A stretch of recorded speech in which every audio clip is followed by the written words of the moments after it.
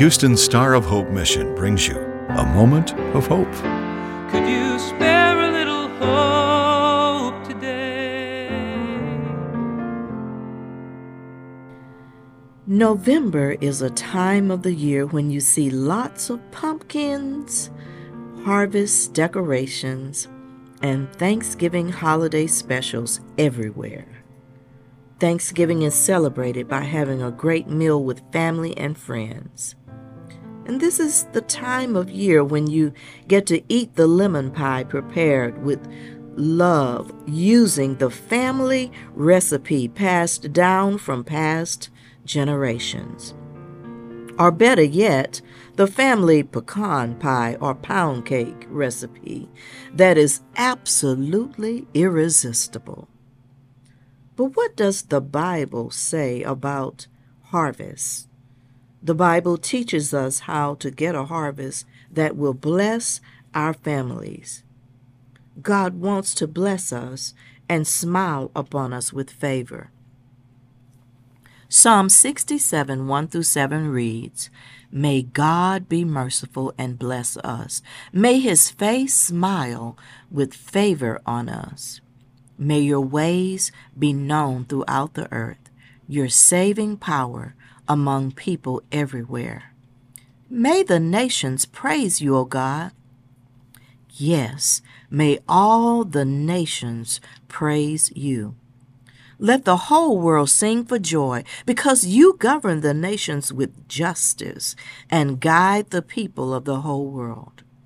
May the nations praise you, O God. Yes, may all the nations praise you. Then the earth will yield its harvest, and God, our God, will richly bless us. Yes, God will bless us, and people all over the world will fear him." God is looking for the nations all over the world to fear him, reverence him, and praise him.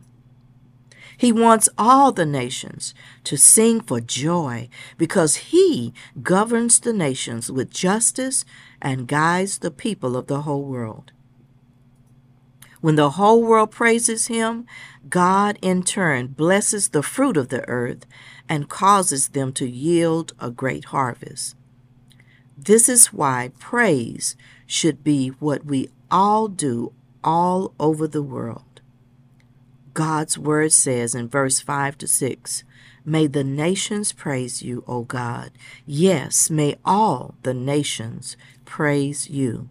Then the earth will yield its harvest, and God, our God, will richly bless us." My prayer today is that all nations would praise God and expect a great harvest after doing so. God has given us these harvest instructions to follow.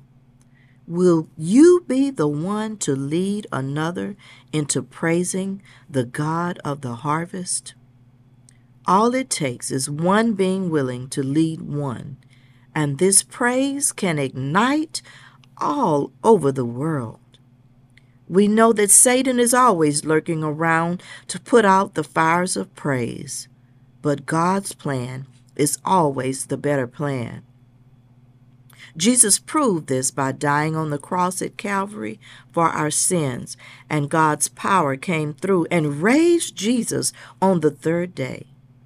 So we never have to worry about our enemies. Psalm 68, 1-2 tells us to rise up, O God, and scatter your enemies. Let those who hate God run for their lives. Blow them away like smoke. Melt them like wax in a fire. Let the wicked perish in the presence of God. Brothers and sisters, this is why we should ignite our praise according to God's instructions. We need not fear our enemies, but our only fear should be of God. That reverence, fear of God. Psalm 68, 7-10 reads, "O God, when you lead your people out from Egypt, when you marched through the dry wasteland, the earth trembled, and the heavens poured down rain before you, the God of Sinai, before God, the God of Israel. You sent abundant rain, O God, to refresh the weary land. There your people finally settled, and with a bountiful harvest, O God, you provided for your needy people. What more can I say to convince you that God's harvest instructions will work? So when you and your families come together for Thanksgiving, take a few moments to give thanks and praise God for all He has done. Take a few moments to have some of your family members to share what the Lord has done for them.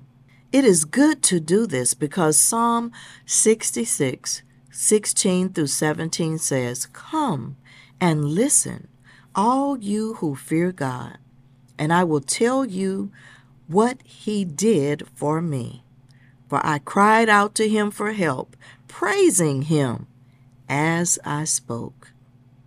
There is something my family has done traditionally for many years when my mother was living. Before eating of our delicious Thanksgiving meal, we would let everyone in our family circle share something for which they are grateful.